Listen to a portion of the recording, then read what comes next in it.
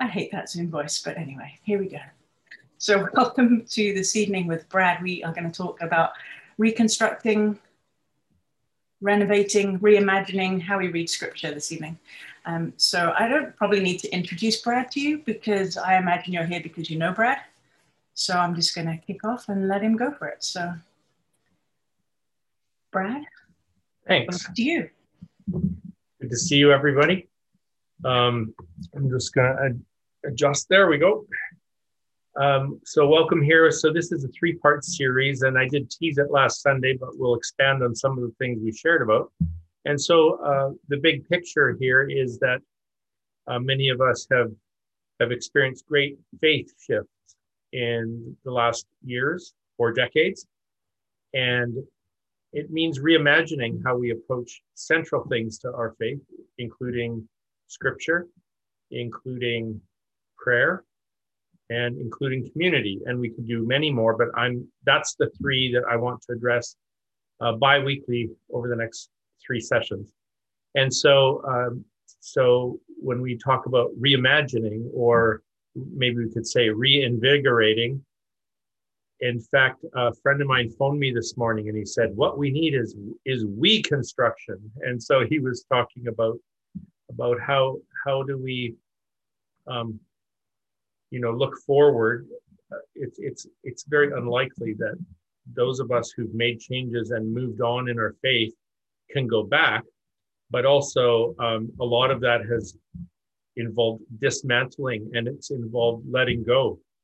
And probably the misuse of the term deconstruction, but there it is. It's a popular phrase these days to describe something that's real and necessary, and but also at times perilous, because when we begin re-examining our faith, what we believe, why we believe,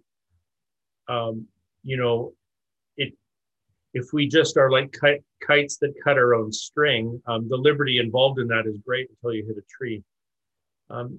For others of us, we came out of backgrounds where there was toxicity, and we needed a detox, but we don't want to live in detox forever. We maybe even want to think about these 3 sessions as rehabilitation, and not just our rehabilitation, but rehabilitating the Bible, rehabilitating prayer, rehabilitating what it is to be in a faith community, and how to move from a place where triggers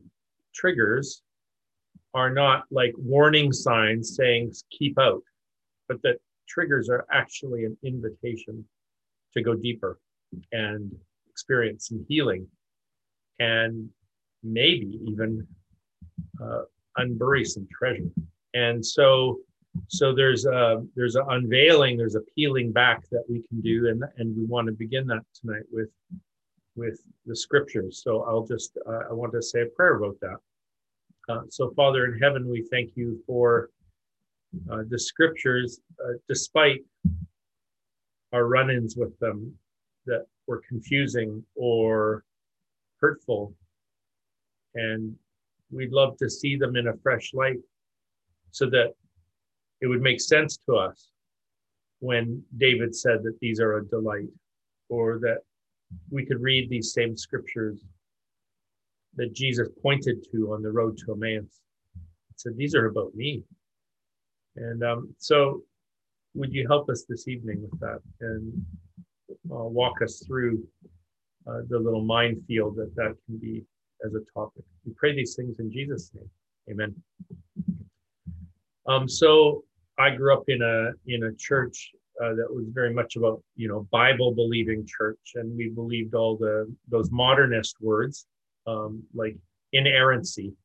And I do want to say they're modernist words. That's an invention of the 1800s that was made to somehow defend us against liberalism. And what we did is, and I say we, I would say my people of the evangelical tribe, we constructed a defense of scripture that actually created so many problems, because, well, there are multiple becauses. And so maybe I want to start there first I'll just say a little bit more about my story with the Bible.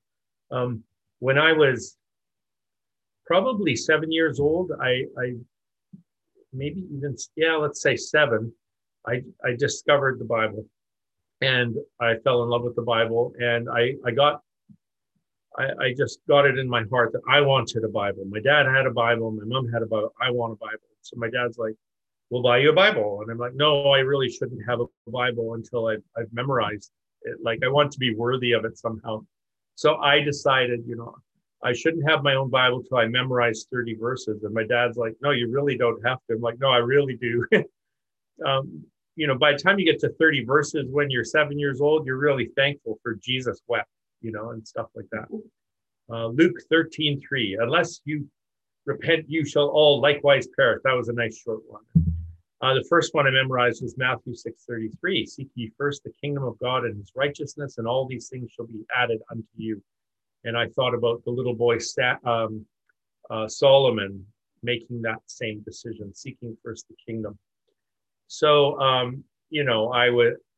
there was this upside to it, that there was an authentic desire and hunger for scripture, but also, you can hear it at a young age, a performance orientation and making myself worthy. All of that stuff was connected, partly older child syndrome, and also the reward system you'd have in Sunday school for memorizing. Or speaking of reward systems, wow, like when I was still 8, I managed to memorize all the books that were in the Bible in order using a song. And so that really made me prideful. And but it also made me good at sword drills. So you'd go, okay, we're going to put our Bibles in the air and then we're going to race to find the passage first. And the person would say, Zephaniah 3:11.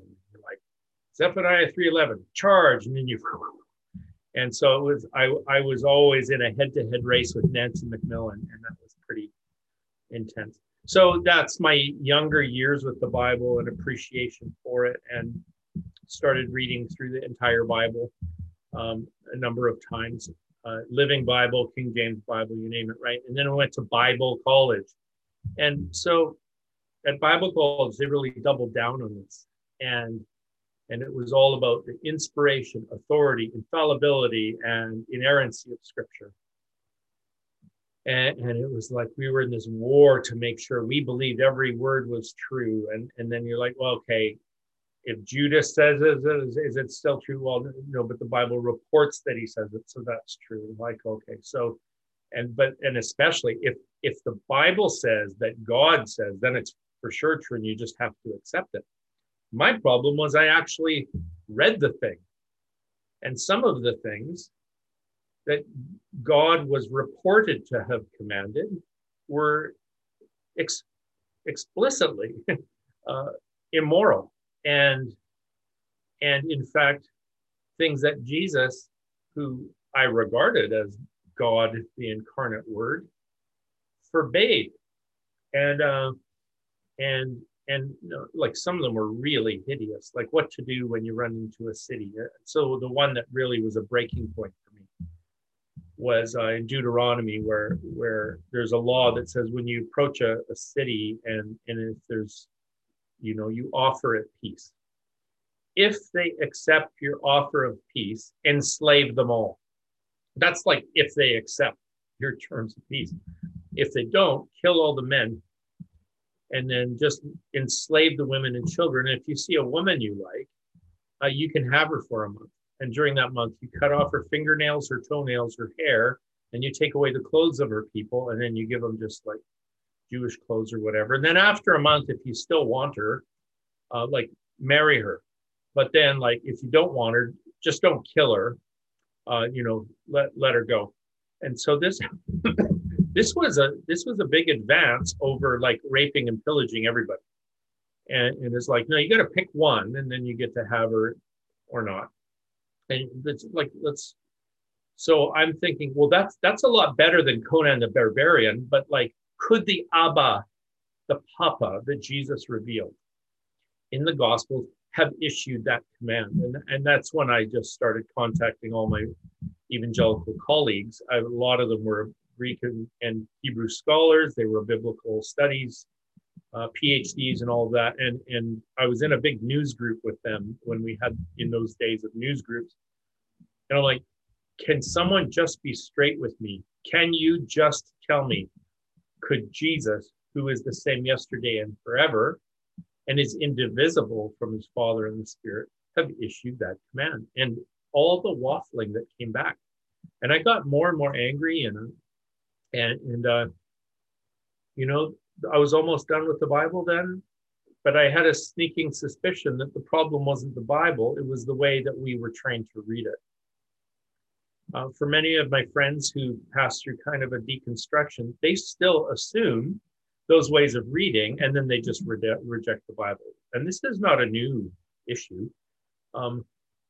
In the 2nd century, there was a heretic called Marcion, and Marcion, he would read the Bible literally, and that's what I was taught at Bible college. You read it literally. Grammatical, literal, historical approach was, and so you read it and you accept what's in there as being accurate and true. And so Marcion was like that, and he read the Bible literally, and he saw what I saw, that if you read it in that way, that there is no way that many of the scriptures in the Bible, some even in the New Testament, line up with the God revealed in Jesus. So what do you do? Well, so what Marcion thought we needed to do is he said, clearly the creator God who is good is not the same as Yahweh, who's this tribal warrior God who's quite vicious and volatile and violent. And you can see I'm living in my Baptist days. I just pulled 3 V's out of the hat like that. And that's how we preach. So Marcion, in his literalism, divided Old Testament, New Testament, and then he said, we've just got to get rid of the Old Testament and actually a lot of the New Testament. And he just took the scissors to it. So he thought the problem was the Bible, but the rest of the church are like, no, the problem's how you're reading it. And he was one of these, the Bible clearly says guys. And I run into them all the time.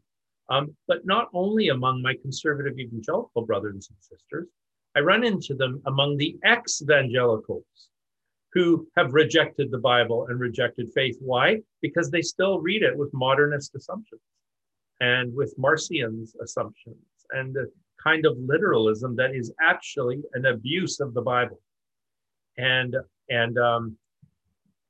So before I was too quick to rush out and toss my Bible, I was lucky enough to just start running it by people from other faith streams. And of course, then Archbishop Lazar became a mentor of mine. That's now about 18 years ago.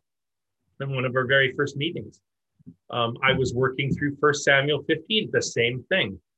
The author says that the narrator says that God says to Samuel will tell Saul that he needs to go kill the Amalekites, all of the Amalekites, men, women, children, infants, and all their animals too. Wipe them all out, actual genocide.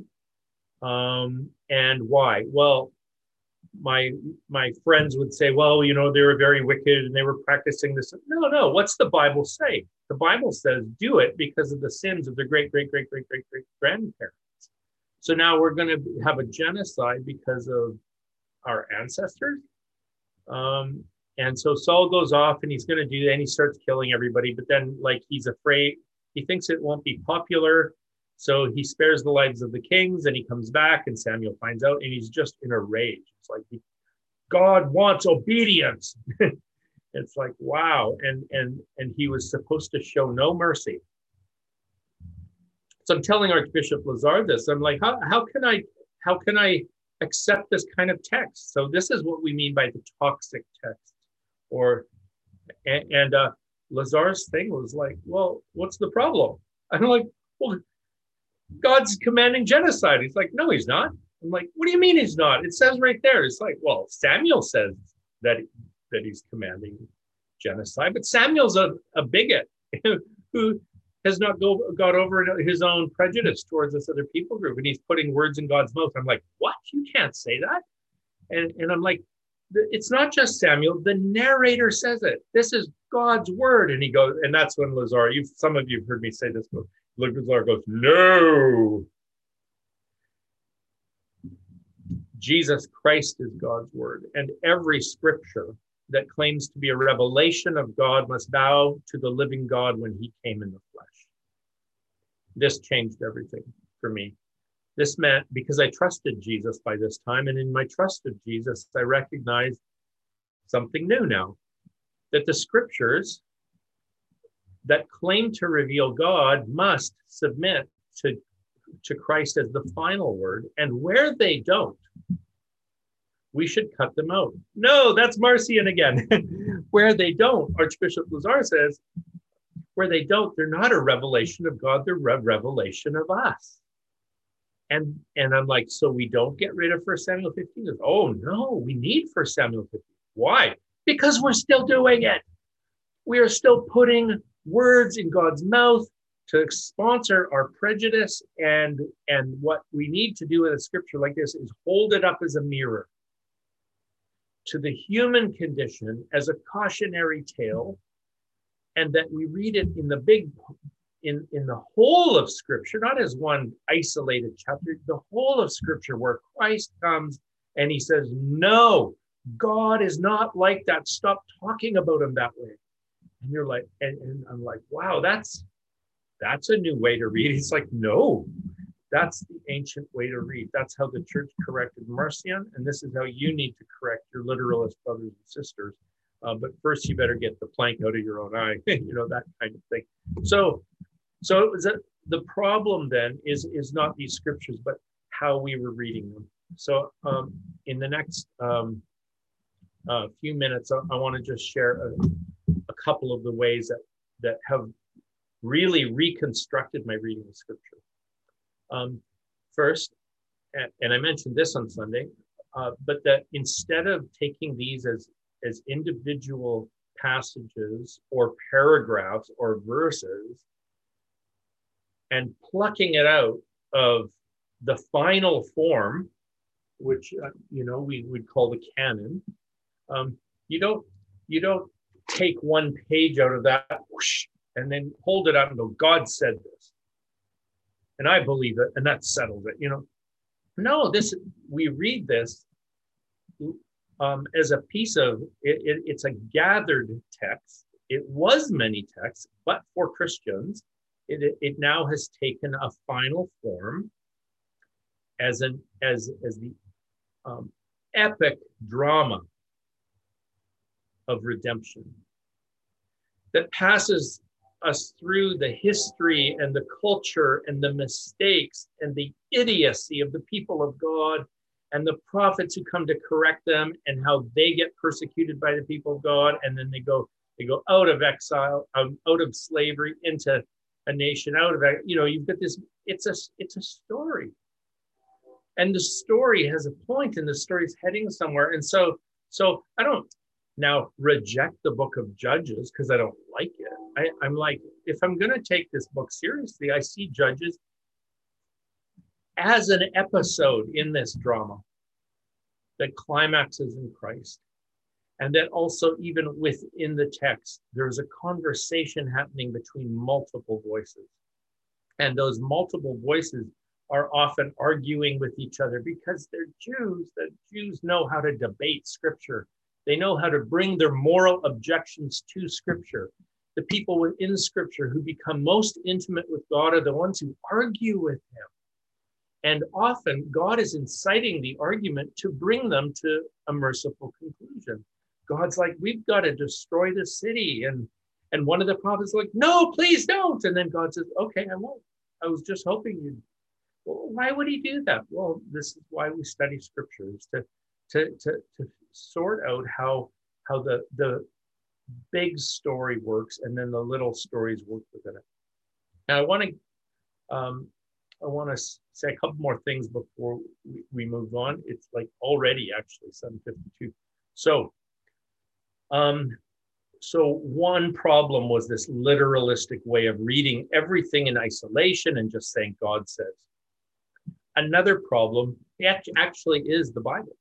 Like, what do you mean the Bible? Well, before we had a Bible that was collected, bound, translated, and available to everybody on your app, as an app on your phone, it was scriptures. And they were read in a context and in a certain way. Now, while I'm really grateful to have a Bible, and there are upsides to Bibles, like accessibility to more people, being able to read it in your own language, having the whole collection bound in one, these are advantages. The printing press made an advantage. Here's the disadvantage, though. What is my framework for reading a Bible? My framework is nothing more than the binding. And I'm just gonna read it in order, and how will I understand how the big story works? Well, in the early church, before they had a Bible, I call it the biblification of Scripture. Before they had that, they had scriptures, and the scriptures were housed at the church, and they were read in the context of a community. And in the context of this community, they are telling a story during the worship service. So now and what is the story they're telling in every single worship service? In the early church, it was a liturgy or a pageant, an interactive script with the congregation that walked them through the story. Creation, Adam, Eve, their turn, the arrival of Abraham, and then the growth of a people who actually ultimately are led by Moses out of Egypt, who establish a homeland and centered around a temple, penultimately, with and they've got this King David, and then you've got this hymnology that comes out of that, and then just a disaster after disaster after disaster leads them into exile, and then finally home again, but not really, because they are under Rome's rule. And in the midst of that disenfranchisement, the Messiah they've been waiting for shows up, and he reveals God to them as perfect love, as compassion, as empathetic, and he's a healer, and he's a teacher, all of that stuff. And then ultimately his death, resurrection, ascension, and then the kingdom of God released in this world through the Spirit. So that's the story. And they would tell the story every week. That story, the gospel, was the framework for their scriptures, not just leather binding, but to say every scripture we take gets plugged into the story somehow. And so you would never read you'd never read the scriptures out of context of a community telling the story of the gospel. So the gospel itself is like the closet organizer into which you would put all of the scriptures. And so you would have psalm readings, prophetic readings, epistle readings, gospel readings, all leading up to the climax where Christ is revealed as the Lamb, slain and risen, and as Savior of the world. And what this does for me then is now, instead of just bumbling through scripture, thinking wondering how it fits, I'm like, I can ask myself, how does this fit in the gospel? How do I read this as part of the gospel? And so what an early church father named Origen said is when you remove the veil from your eyes and you see that the whole thing is prefiguring Jesus, then you will understand the entire Bible as New Testament, because the whole thing is anticipating the one who's to come in at least three ways. So every story of victory, even dubious victories where they did bad things, prefigures the much greater victory of Christ in some way. So, so that when Christ is revealed, it's like, oh, we thought victory was like our tribe beating their tribe and killing people and taking land. Now we've discovered the true victory is over hatred and over death and over destruction itself. And in fact, and that Christ has won that victory without killing anybody. And he did it in such an ironic way that his victory actually looks like a cross. So then the church would just start saying, how do the scriptures point to this? Because Jesus said they do. Second, every time people were not victorious, they were afflicted and oppressed and crushed and besieged. That too was prefigured the much greater affliction of Christ, bearing the sins and sorrows of all history and all people on himself and swallowing them up in love. But it was there was no greater affliction. And so in Christ we see the God who bears our wounds. And then you go back and go, oh yeah, he was there when Israel was groaning in Egypt and he comes down. That was a trailer for this. When David is on the run and he's hiding in caves and he's saying, my God, why have you forsaken me? That was like a trailer for the much greater sufferings of Christ in the crucifixion. So you got victories and sufferings, and then I'll add a third one. Every time you have a betrayal, every time you have injustice, and my goodness, there's a lot of injustice in the Bible. And instead of seeing that as, oh, see, God is bad and we knew it. No, it's like every time the people of God experience injustice or commit one, it is prefiguring the betrayal of Jesus and the much greater injustice of a world that commits deicide and murders God. And that, look who's complicit. The state is complicit. The church is complicit, or the temple establishment. The crowds are complicit. Man, we're kind of all complicit, aren't we? And then, so there you go. I just start seeing this all over the Bible. And so if I'm reading scripture, that's what I'm looking for, how it points to Jesus.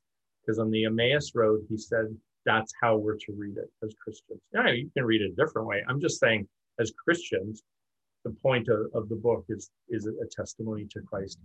Now, I'll just, let's see, I'll say one more thing before we open it up for some questions. But, so to review so far, to understand the Bible as an epic narrative heading somewhere, and two, that every part of that book is prefiguring what's coming in Christ as the climax, as the greatest piece of literature in history. But it's not just literature to be read and studied. I started getting a lot more out of the scriptures when in that context of the gospel, I began praying them. And in fact, someone was lamenting something on Twitter the other day, and Brian's on just said, have you tried praying the Psalms? And here's the deal with the Psalms. You've got like 150, depending on your Bible. Mine has 151. You've got 150 Psalms that were a collection of prayers given to God's people collectively. And so as a group, they could pray these prayers, and they were like honest gut checks about what's in our heart. And that's why, I don't know, was it 40% of them are laments, complaints to God? Imagine that.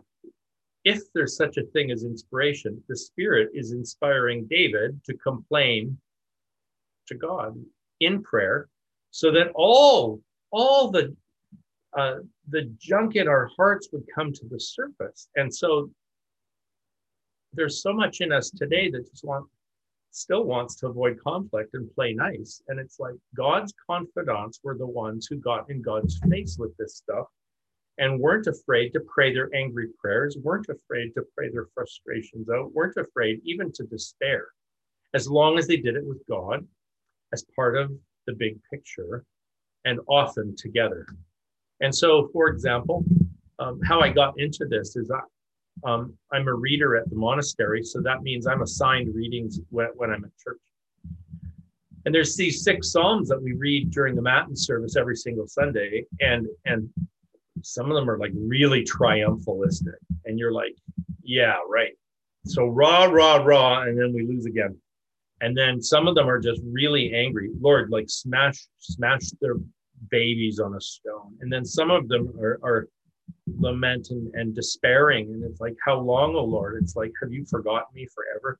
And I'm reading this and I'm like, well, is that new covenant? Like, shouldn't we be living in the power of the resurrection now? And it's like, Walter Brueggemann said, look at you. Think about somebody in this world for whom these are authentic prayers. Think about Adam locked out of the garden. Oh, now we're back into the story. I can pray this as Adam and Eve, who've been banned from paradise and now are living the human condition in a pretty screwed up world and still are.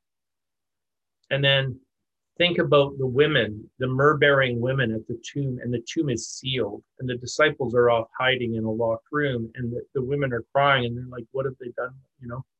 And that these Psalms come out. And so as I'm praying in the persona of Adam, the persona of the myrrh-bearing women, suddenly I'm also praying in the persona of the persecuted church in Myanmar, and the Black church in America, and the indigenous people who are going through like such grief this week that you can read about in Lamentations. And I'm praying this, and then wait a minute, my own anger comes up, my own frustration comes up, my own victory comes up, my own joy comes up. And I'm like, oh, as I pray these in solidarity with those in the story and those in my world, suddenly it's alive to me, and I'm doing fairly deep level. It's a sort of therapy. So in terms of rehabilitating, reconstructing Scripture, that's just some of my history with it. That when I started seeing it as the big story, I started seeing it as pointing to Jesus, and I started praying it as the authentic cries of people in this world. Suddenly Scripture got much more interesting to me. And I'll talk a little bit more about that in 2 weeks when we go into prayer. But for now, let's open up for questions and comments.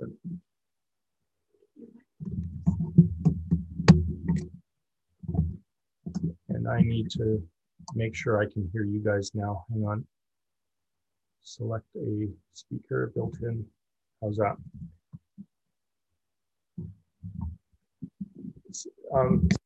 Hearing anything yet? Can you talk to me for a second? Hi. Oops, talking. So at this point, if you want to flip over to gallery view so you can see everybody, and then you'll see somebody leaning forward to click their unmute. And if you have anything that you want to ask, anything you want to comment on, then do just unmute and say your piece, and then Brad will respond. Wow, Brad, that was a lot. I scribbled. Right. I filled a lot of little note cards with stuff, which I'm going to go back to and go, right, what was that? That went fast. So if you want to, anything else you want to say, just feel free. That was great. Thank you. So over to anybody else who's got anything.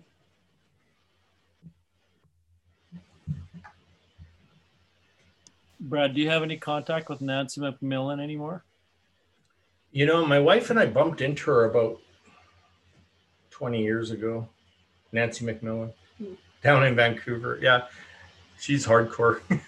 She's still like a Bible thumper. It was very funny. First thing I saw her, she's witnessing on the street. I'm like, oh, geez.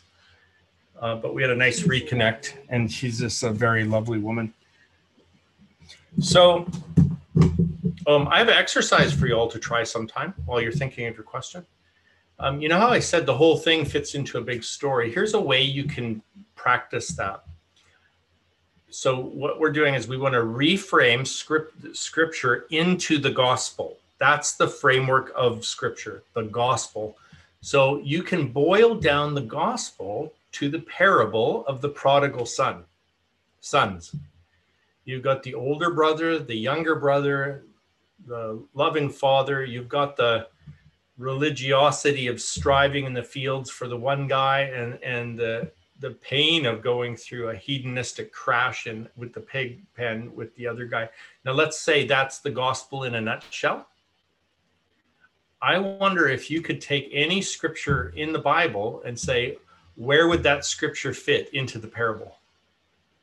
See, what I'm doing is I'm saying all scripture fits into the framework of the gospel story, and the parable of the prodigal son is Jesus' summary of the gospel. So you could wow, I bet you could do it.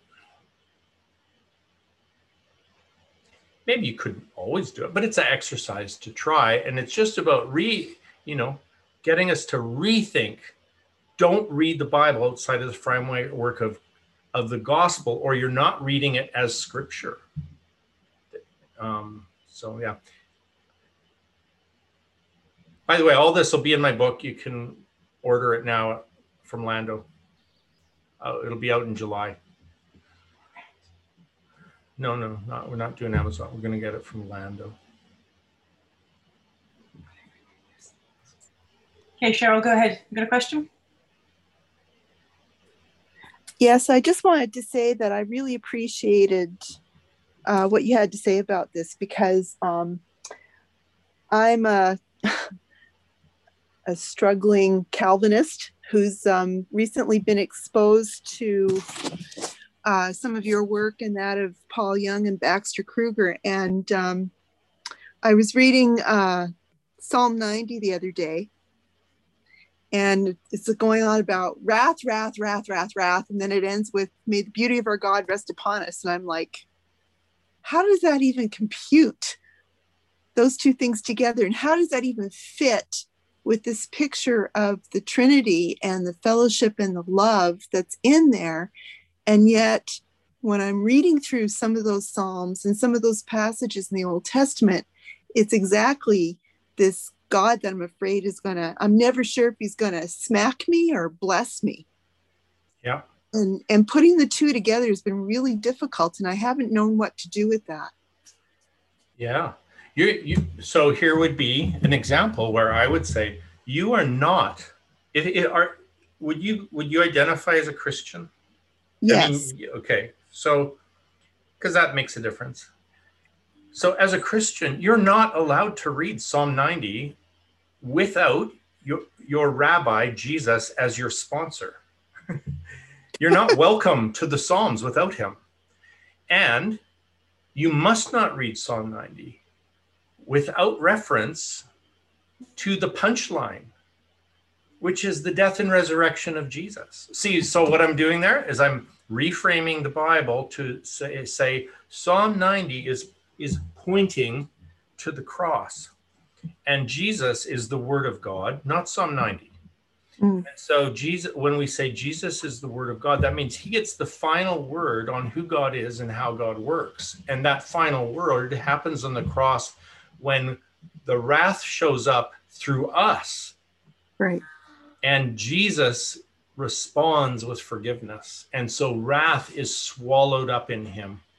And so now then in the early church, they'd say, okay, but what about this wrath thing? It's like, well, wrath, even before the New Testament, by the time you're in the prophets, wrath has already become, literally wrath means violent anger. And violent meaning doing harm. So in the early church, they'd say, did Jesus reveal himself and his Father as the one who is so violently angry at sin, he will harm you? It's like, I don't know. What does the cross show us about that? Keep asking that, right? John 10:10. It is the thief who steals, kills, and destroys. I have come, and I'm God, by the way, that you would have life and have it more abundantly. So the enemy is the death dealer and God's the life giver. And that's why Jews, even before the time of Christ, began to read the word wrath as a synonym for Satan. What? And so to me, discovering that stuff is so joyful, right? I'm like, why would I throw my Bible out when I'm finding this stuff? And that even the wrath of God is sort of how do you fit Psalm 90 into the gospel, into, what do you call it? The prodigal son story? Oh, wrath is the consequences of the prodigal turning away. Well, where is the wrath? It's the pig pen. Oh, that's the wrath. But God didn't send him to the pig pen. Exactly. And yet he experiences the consequences of his turning. And now we can go back into the Old Testament and say, oh, we don't have to get rid of Psalm 90. We have to ask how it fits in the big story. I'm so glad you asked that question. It's such a good example. I wonder also what would happen if you prayed Psalm 90. That'd be interesting. Maybe I'll try that. Thank you. But you said it ends with beauty, right? Well, yeah, it was actually a friend of mine who challenged me to go back and read it. And as I'm reading through it, I'm going, what you described in the beginning about how we've been trained to read scripture. One of the things that I've been kind of coming to the conclusion is that the way we read scripture is almost a form of idolatry. Oh, yeah. Where we're worshiping the Bible, but we're not worshiping the living word. Yeah. And we're pitting them against each other. Yeah. Yeah. And so even Jesus will come along, he will, it can sound like he's pitted against scripture, right? You heard it said, but I'm telling you. Well, what he's doing there, he's not erasing the Old Testament. He's showing us how to interpret it and get to its heart. Mm-hmm. And that interests me a lot. If Christ will give us the Spirit to show us the heart of his Father in these scriptures, that's interesting to me. But the idolatry you're talking about is very real. In fact, in the 4th century, St. John Cassian said this. He said, if you literalize the wrath of God, okay, that's what we were taught to do, right? Literalize it. He said, you will create an idol and commit a monstrous blasphemy. I mean, this guy's a saint in the church, and he's saying that literalism stuff will kill you. In fact, Paul says that in 2 Corinthians 3. If you read this according to the letter, the whole thing is just condemnation. But if you read it with unveiled eyes, beholding how it points to Jesus, it will be a ministry of reconciliation. The whole thing, right back to Genesis. So, right. Thank you. Good question. Other thoughts, input, questions, insights, epiphanies? I've got a question for you, Dave. Yeah. So I come from like a pretty traditional background with like inerrancy and saying like all scripture is God breathed was a way to defend that. But like as Peter says, God let his children tell the story. That resonates with me a lot more. But what would you say, in your opinion, like gives the Bible authority, or if you think the Bible has authority, if it's not perfect and inerrant? Because that's the way I had always thought of it. Yeah, good question, Dave. I mean, the first thing I want to say is that inerrancy is not traditional or conservative, yeah. Right? I know exactly what you mean. But that I would pull that out and just say, by the way, you have not conserved the ancient way of reading the scriptures passed down by those who gathered them. And so we need to have a talk about what the tradition actually is. Because if we think evangelicalism, like I love evangelicals, but if we think that's the tradition and the 19th century way of reading the Bible is inerrant is somehow conservative, that's kind of a misnomer that is due for some pushback, I think. But then what gives the Bible authority? What does the Bible have authority? Well, maybe we could use authority. Let's use it as an adjective and say The Bible is an authoritative witness to Jesus Christ. In other words, to the degree that it points to him, it is an authoritative witness. So too, you can have authority as a witness. Nature can have authority as a witness. The prophets can have authority as a witness. What gives them that authority? The one to whom we're pointing. And then, and so when we're not pointing to that, we're not reading the Bible as scripture, and it has no authority in that sense. So, I mean, we might like to say it has authority, but for example, you know, if the Bible says you can't eat shellfish, and you go eat shellfish, can you really say those verses have authority for you? You know, it's only authority. So there's a subjective element of authority. When does it have authority over me? When am I, because I don't believe I should just stand over the scriptures with a scalpel and dissect them. That's me having authority over it. Yeah. And literalism often does that. But if I go, okay, at what point do these scriptures have authority over me now? Wherever they call me to Christ. Right. If I respond to that call, I'm showing that I believe in their authority. And this is a very strange thing then. You get a lot of very, let's say, very conservative believers who would say the Bible has absolute final authority. But then I just start quoting the Sermon on the Mount, and the same people tell me I'm naive. Like, why am I naive? Well, this nonviolence stuff, turn the other cheek. That's naive. I'm like, I didn't say, I just quoted Jesus to you. I thought this was inerrant. So you can start to see the thing crumble when we're like, so authority isn't just something in the book that I say about it. Authority is when the book speaks to me and like, what am I going to do with this? Mm-hmm. But I go ahead and I eat shellfish. But what I try to do is undergo those scriptures that where Jesus says, look, you got to love your enemies. Oh, that's a harder one. Yeah, thank you. That's helpful. Hello. Hey. Chris DeWitt from Yorba Linda, California. I'm getting an echo. Is it my fault? I don't know. Oh, I know. Well, Chris, go ahead. Well, I think I'm getting an echo because I'm zooming you off my Apple TV here. So that could be. Can you? Is it okay? It's okay. Yeah. let me do something and I'll be back. Okay. In the meantime, there's a question here. It says, do you think we're meant to struggle with scripture to arrive at this higher truth, similar to the reason Jesus spoke in parables? Or have we just forgotten the tradition of the early church? That is the tradition of the early church, to struggle. And not just the early church. It's the tradition of all the great prophets and rabbis. They are struggling with God. They are struggling with scriptures. You've got a prophet, let's see, Jeremiah. He's like, wait a minute.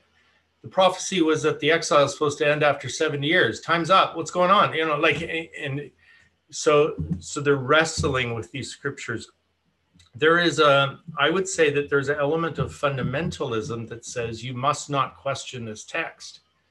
And what I see in the scriptures is not only an invitation to wrestle, but a call to be faithful, including by bringing your God-given morality to the text and saying, but if I take this literally, that's immoral. And he's like, I'm so glad you mentioned it, you know? So, but it will help us to overcome in this struggle if we understand how the early church read these things. And so where they do, for them, there is a literal sense in which, okay, some of these events really happened, and that the author who wrote these books meant something when he said this. But that's just the literal sense. Then the moral sense is, what is it? How is this scripture meant to form me into a Christ-like person? And then there's the spiritual sense with, how does this scripture point to Jesus? So you've actually got layers going on there. And it's like, but that's hard. Yeah, this is sacred scripture we're talking about. It's not toilet reading. and no good Jew ever read scripture without a rabbi helping. So I make sure I'm getting help, and I'm in community, and I'm asking these hard questions, and willing, like, how much effort would you put into finding gold if you knew it was buried somewhere on my street? I mean, we go to effort to find the gold. Hey, Chris, did it work now?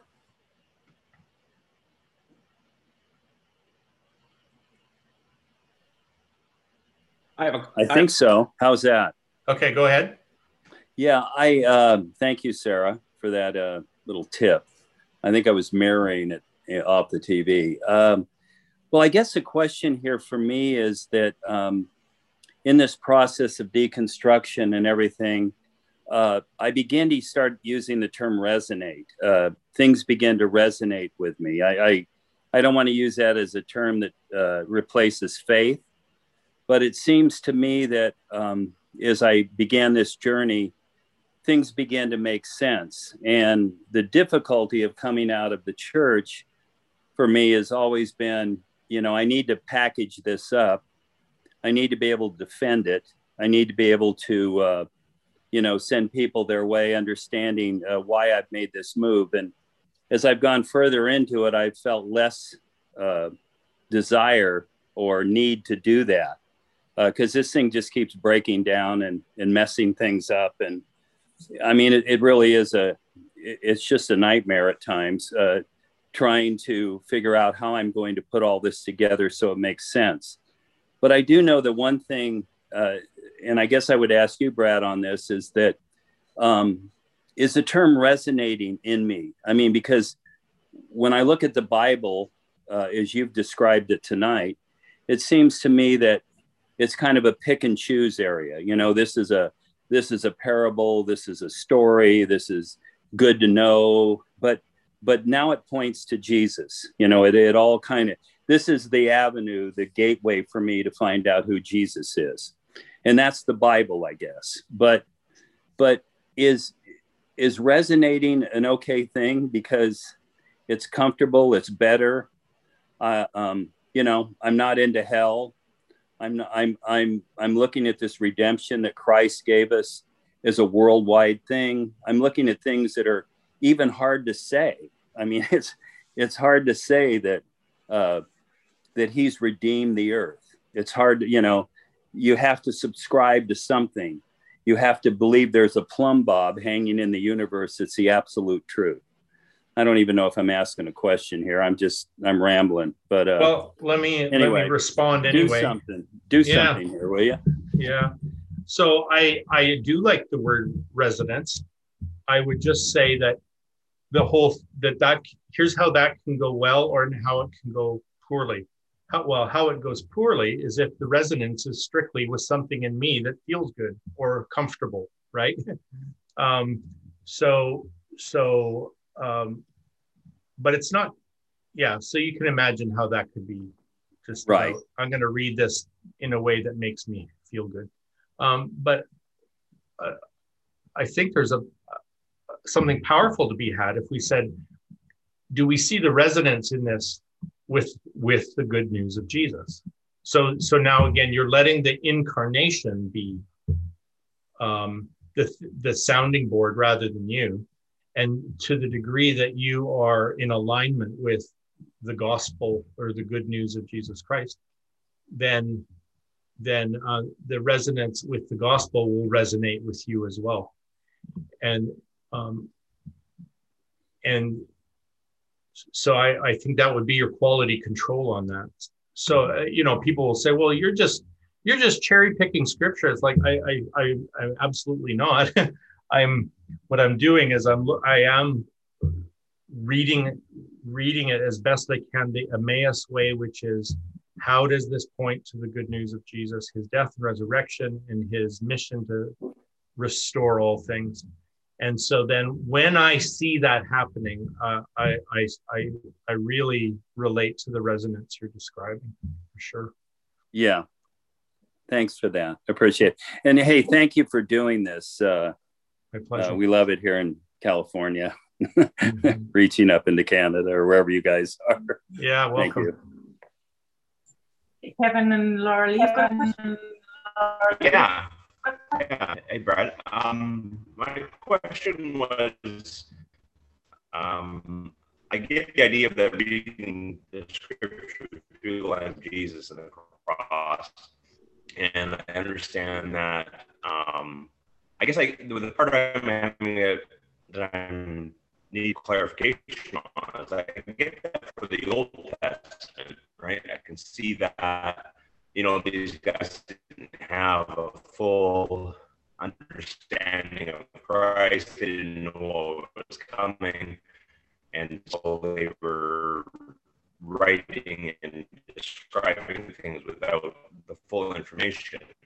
Yep. But then you come across like the Apostle Paul, and he's written lots of instructions and things to Timothy and other church leaders that maybe we might not agree with us, right? And so, but he, met Jesus on the road, right? And he had an encounter with him, but then he may write things in the New Testament that don't maybe add up to what I personally believe. So how does that fit into that? I get it for the Old Testament, but I'm having a hard time understanding when something like Paul would say things now that we may find offensive or whatever. Yeah. Well, yeah, a few things to say about that. So one is that Paul isn't Jesus, so everything he says needs to bow to the living God who came in the flesh. His revelation is not superior to Jesus just because he lived after him. So that's one thing to think about. A second thing. Yeah, a few things to say about that. Can we mute that now? Because the echo is quite bad. So the other thing is to understand that epistles are a certain form of genre. We know to be careful with genres like poetry that you don't literalize the poetry, right? The trees don't literally have hands that clap, but we're reading something. Sarah, I'm still getting a big echo from somewhere. Could be. Well, I'll just carry on. And so I've included a whole chapter or maybe two in my book about this because it's epistolary. That means from the epistles. Epistolary rhetoric is a form of persuasive speech that also requires some skills at interpreting. Here was the problem. We thought, oh, we're in the epistles. Now we're out of all that poetry and symbolism stuff. We could just read Paul straightforwardly as what we called didactic teaching. But he's not just doing straightforward teaching. These are all sermons. And when we give a sermon, we are trying to use every tool in the book to be persuasive. And luckily for us, we have the textbooks that students were using in the first century in how to do rhetoric and how it worked to persuade people. And so I'll give you one example of how rhetoric worked in the first century. And everyone Paul is hearing through his books, which weren't really letters, they're actually written sermons to be preached. They know the rules he's using. So here's one that's really tough. When you want to make someone more suggestible to the truth, you need to load it with emotions. And in fact, if you put contrary emotions back to back, it throws them off balance emotionally a little bit so that the truth can get past their defenses into their hearts and actually change their lives. So the motive is good. We want to not just give information when we preach. We want to get past rationalism into people's hearts and even motivate a new way of living. Well, that's good. It can also sound very manipulative. So in Paul's epistles, he's doing this all the time, and it will include these contrary emotions, like, for example, threats and comfort back to back. Or he will use shaming and then flattery back to back.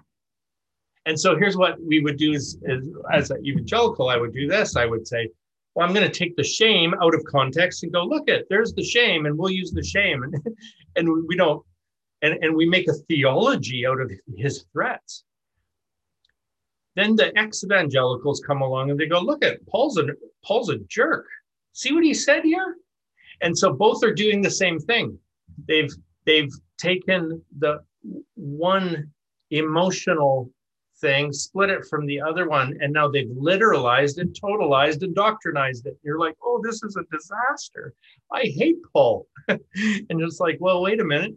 If we could learn how he preaches, it totally makes sense. And so I'm hoping to help people with that. But it would be like this.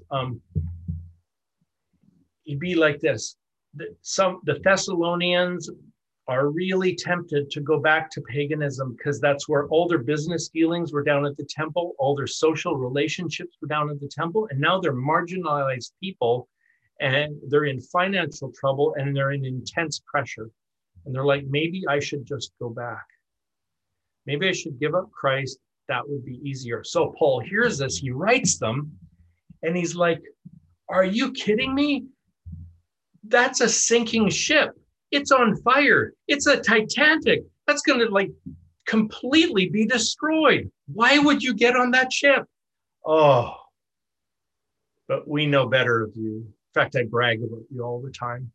You've got friends in other cities who know you're faithful and that you won't give up, will you? You know, so there you've got he's got the wrathy stuff and the comfort stuff back to back. But his motive, it's not just empty rhetoric. There is destruction if we follow certain paths, and he's not afraid to get pretty intense about it. But then if you stand back and look at the big picture, it's like, what is this a sermon about? It's a sermon encouraging people who are on the verge of giving up because they're under such pressure. And he doesn't mind if part of the sermon, like think of nowadays, right? When part of the sermon's a story, part of the sermon is funny, part of the sermon, he kind of raises his voice, part of it. And so if we can remember Paul is preaching, then and that even then he's still subject to the final word, who is Jesus Christ.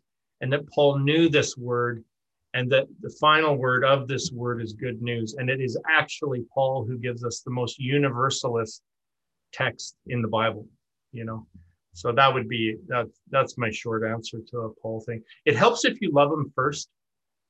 Like Lucy Pepia is a scholar, she's a feminist, and she just said, you've got a lot of people who hate Paul because they think he's anti-women. He's like, if you would love Paul first, you know what he's up to, and he's cutting edge feminism. I'm like, what, really? And she goes, well, that's how I see it, but that's because I gave him the benefit of the doubt first. So it's after 8:30. I know of a couple more questions if you're okay with those, Brad. But if okay, let's do a couple more and then more. Okay. So Andrew, go for it. Hi, Brad. So I will. It could go rather deep, but I guess I'll try to make it short, which you're not probably going to like. But if the Bible is all pointing to Jesus and Christ, then to me it seems like, well, okay, then there's going to be elements that make up Christ. And of those elements that make up Christ, there's going to be a hierarchy. So what do you think, in your opinion or interpretation, is kind of at the hierarchy of Christ? Because I am at a point where I kind of see it as the idea of the bearing your suffering and picking up your cross and willingly to walk into constant death and re-resurrection to what would you say, to kind of get to the highest order that you could be, that maybe God made you to be. Yeah, I mean, you sound like someone I know. I feel like that's kind of right, that Christ himself, and then the New Testament has a way of unveiling.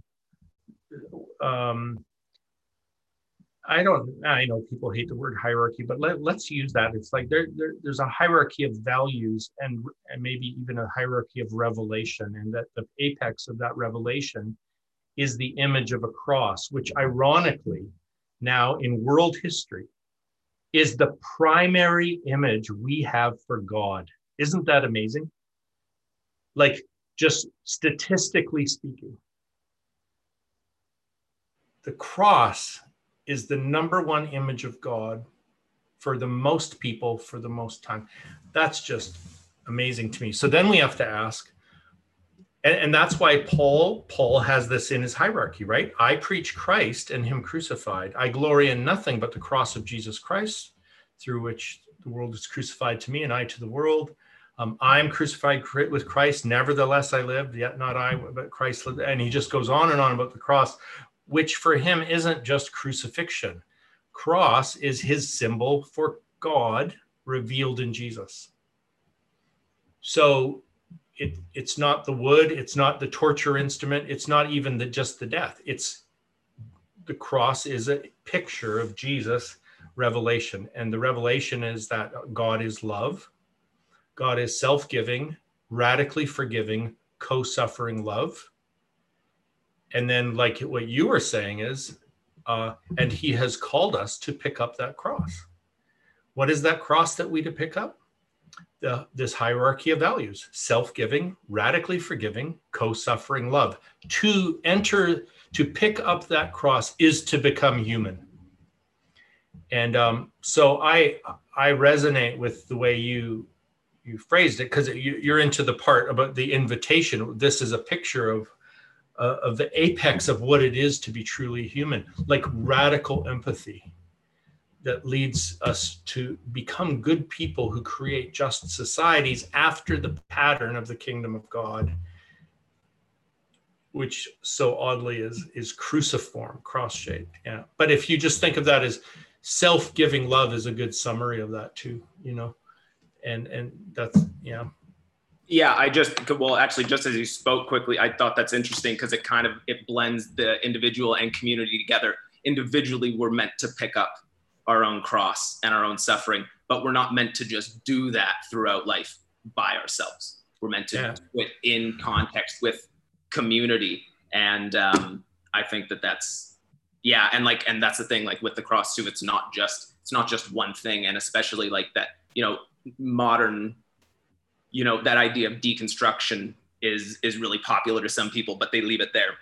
And it's like, there's deconstruction, but you want to create something out of that, because getting rid of everything is just wasteful.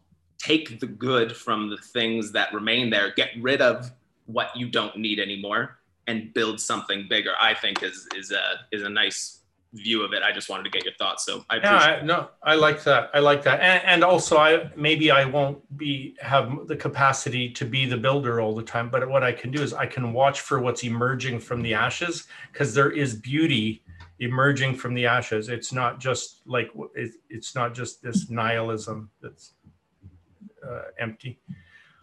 All right, who's got the last question? The last question is from Susan. It was on the chat. It says, how would you address the layers of reading of scripture, literal, metaphor, etc.? How would I address the layers? Yeah. Yeah, I had slipped that in earlier. So I did literal, moral, spiritual. but those mean something specific to me. So literal doesn't mean you take it all literally. Literal means you begin your reading by asking, what does the author seem to intend? But that's just the orange peel, because there's way more going on than what the author intended. But it's important, right? There's a lot of nutrients in that orange peel.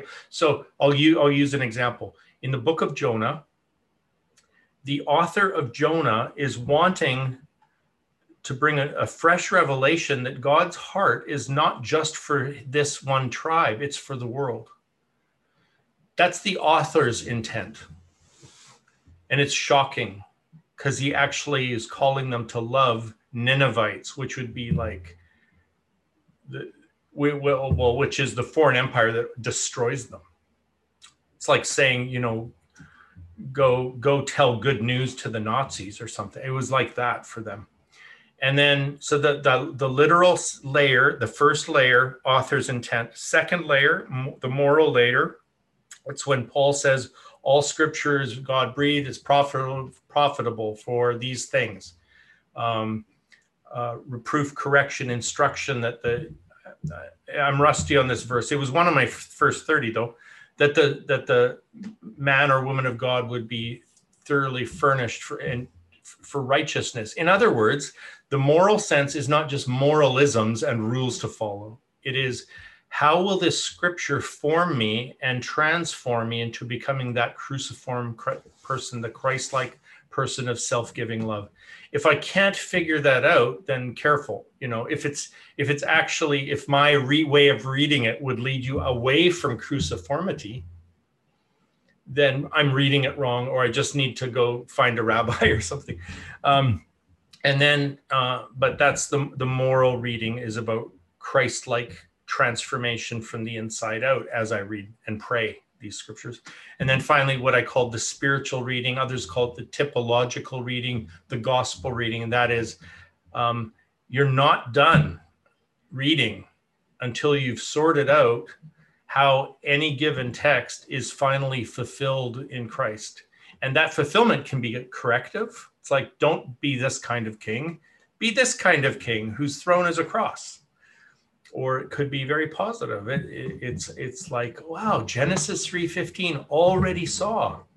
The author could not have seen it, but the text foresees that Christ, the seed of the woman will crush the serpent's head. Well, what did that even mean to them? I don't know, but I know what it means as a Christian. And that is the prince of this world has been driven out by the one who hung on a cross. So who rose from the dead, conquered the grave, you know. So that's that. Now there's more layers if you want to do it, but that's a really good, the ancient threefold literal, moral, spiritual layering. Yeah. That's great. Cool. All right. Well, thank you, Brad. Thanks. We'll be back here in 2 weeks. Do this all again. Talk about prayer. We're good. Some of you gave up on prayer, like me. How does it come back? How do you? Well, we'll talk about that. No. Cool. All right. Well, thanks very much, everybody, and good night. We'll see you soon. All right. Ciao.